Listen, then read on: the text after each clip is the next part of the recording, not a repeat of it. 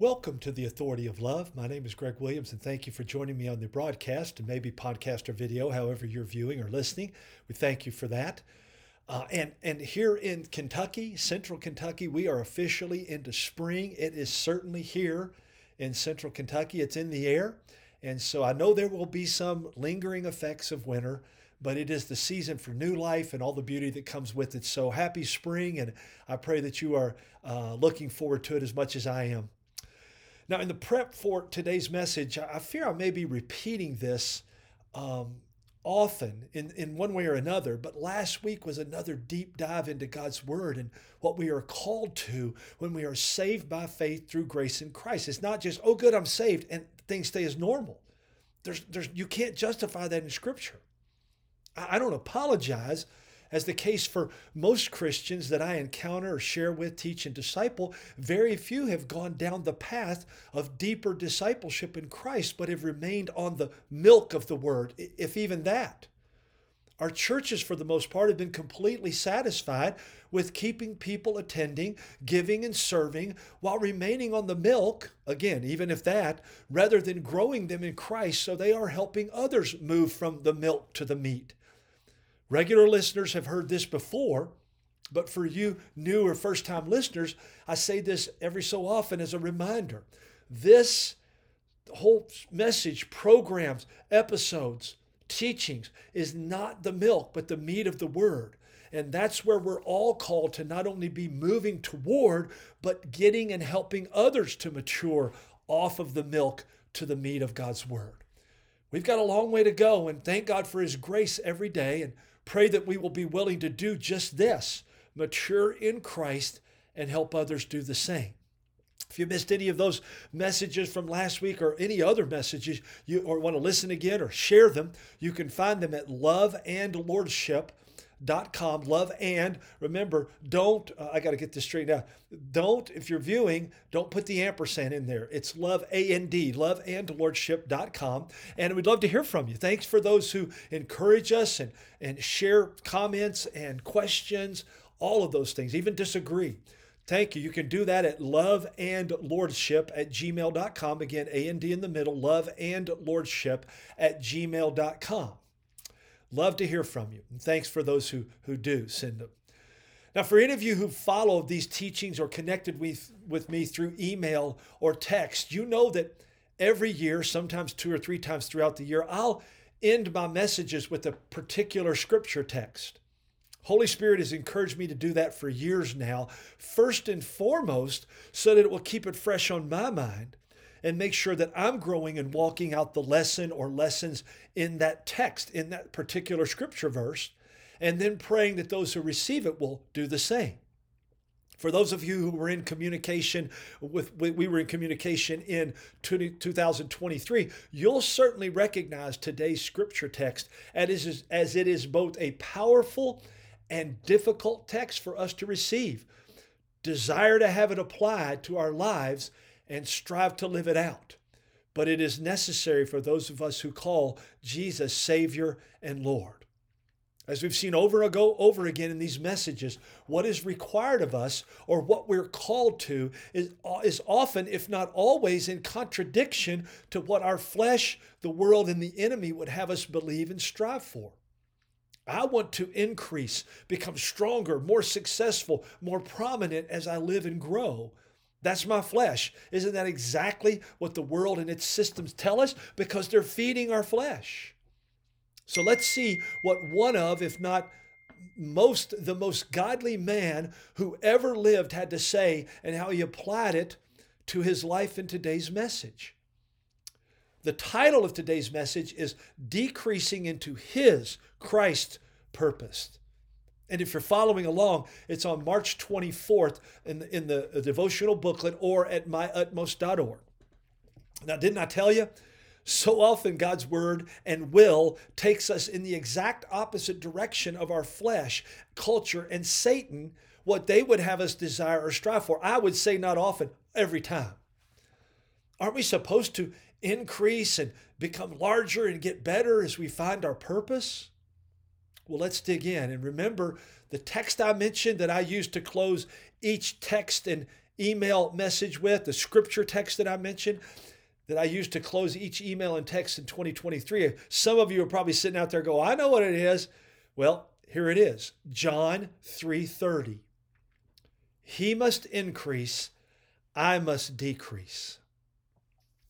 The context here is John the Baptist, whom Jesus called the greatest of men to walk the earth. When some of his disciples, John's disciples, were leaving and following Jesus, and others came to John and questioned him as to why he should be okay with that.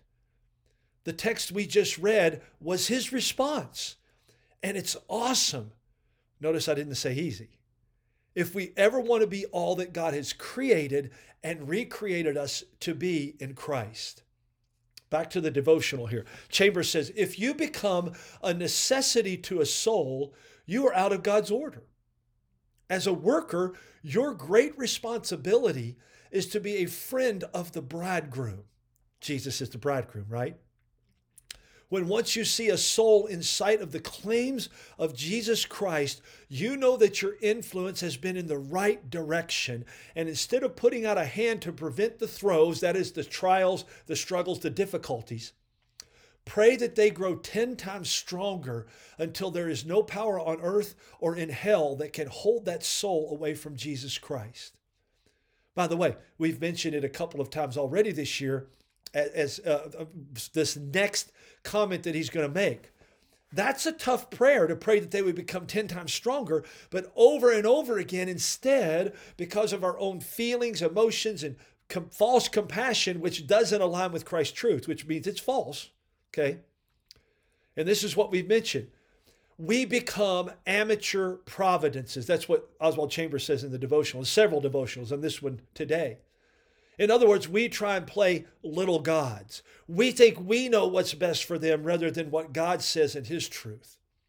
We come in, as we continue with the devotional, and prevent God and say, this and that must not be, instead of proving to be friends of the bridegroom, which means we are trusting in him no matter what he puts or allows us or others to go through. That's what being a friend of the bridegroom means. I may question and ask what you're teaching me or teaching others, but I'm not going to question that it's the best thing, even when it's difficult. How do we do this? Well, let's continue. In other words, how do we act as amateur providences is what Chambers is saying here. We put our sympathy, our feelings, emotions, desires, expectations, and, don't miss this one, what others may think of us. We put those in the way, and the soul that we're trying to influence, we say for Christ, will one day probably say, that one was a thief. He stole my affections from Jesus, and I lost my vision of him. Oh, I pray that no one ever says that of me, and I pray the same for you. Beware of rejoicing with a soul in the wrong thing. This is where we get off track with abortion and sexual immorality and homosexuality and gender dysphoria. We get compassionate because of the dysfunctions and all the other things, the sins and brokenness that have led to that. And because they're hurting, we allow our compassion to go, well, the best thing is to let them be what they want to be. This is a false compassion. It is not loving. But it may be easy, fun, and the most rewarding thing in the here and now because they go, thank you, oh, that's wonderful. But Chambers says, but see that you do rejoice in the right thing, which may be, this is me now, which may be the most difficult, trying, and painful thing in the here and now. But trust in the Lord for the long term as he is always faithful.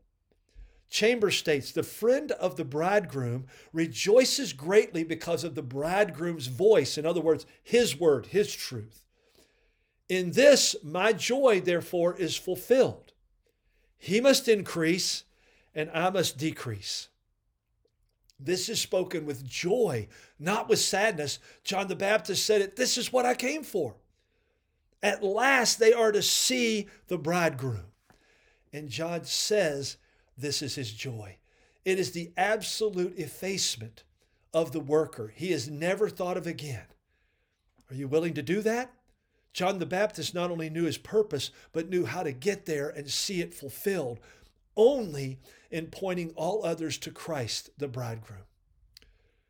Watch, he closes with this, watch for all you are worth until you hear the bridegroom's voice in the life of another. Never mind what havoc it brings, what upsets, what crumblings of health. That's hard to say, isn't it? Rejoice with divine hilarity when once his voice is heard. You may often see Jesus Christ wreck a life before he saves it. I can testify to that. Matthew 10:34, Jesus himself says this, do not think that I came to bring peace on the earth. I did not come to bring peace, but a sword. In other words, I'm going to wreak havoc on everything in this world and your flesh that doesn't bring you to me, because there is no peace or real joy in that. Food for thought as we close today. Several years ago, as I was studying this specific passage, John 3:30, Holy Spirit strongly laid on my heart and mind the following. Greg, you must willingly choose to decrease and willingly choose to allow Christ to increase in you. I will force neither, as they must be done in love. You see, in order for us to die to self, to decrease, and for Christ to increase, there is often, if not almost always, the sword of God's word, the Spirit, and often even the consequences of our decisions through which God works in the havoc, the pain, the brokenness, to get us fully into Him and His purpose for our lives. He must increase, I must decrease. Here's our love in action items. Number one, spend time with God and His Word, prayer, and listening to Him every day. Begin with those scriptures right here in this passage. There's two really good ones right there to think on and dwell on. Ask the Holy Spirit to teach you. Number three, look at your life and ask Holy Spirit to show you what needs to decrease in order for Christ to increase. Remember, you got to be intentional about it. And then number four, ask Holy Spirit as you choose to decrease your own desires, will, and way, to then show you what He needs to do for Christ to increase in your life. And by the way, go back to action items 1 and 2. Time in His Word, prayer, and listening, and asking the Holy Spirit to teach you will be where that increase really begins to come. Now, on Tuesday, we're going to build on this text and concept even more from the standpoint of what it means to actually be a friend of the bridegroom, how we can get our focus right and point others to Him. Join us and invite family, friends, loved ones, and enemies to join us as well so they can hear these messages. If you need to know more, like to know more about the messages, our ministry, go to loveandlordship.com, loveandlordship.com. You can find our book there right in the middle of the homepage. There's an icon. Click on that. It'll take you right to it. You can give if the Lord's leading you to do that. There's a give tab near the upper right. Thank you. All donations are tax deductible, and we greatly appreciate it. But if it's not us, keep praying until the Lord shows you who He would desire for you to partner with. You can give at Cash App, mobilely, cash.app/$ Love and Lordship, all spelled out and together with both L's capital.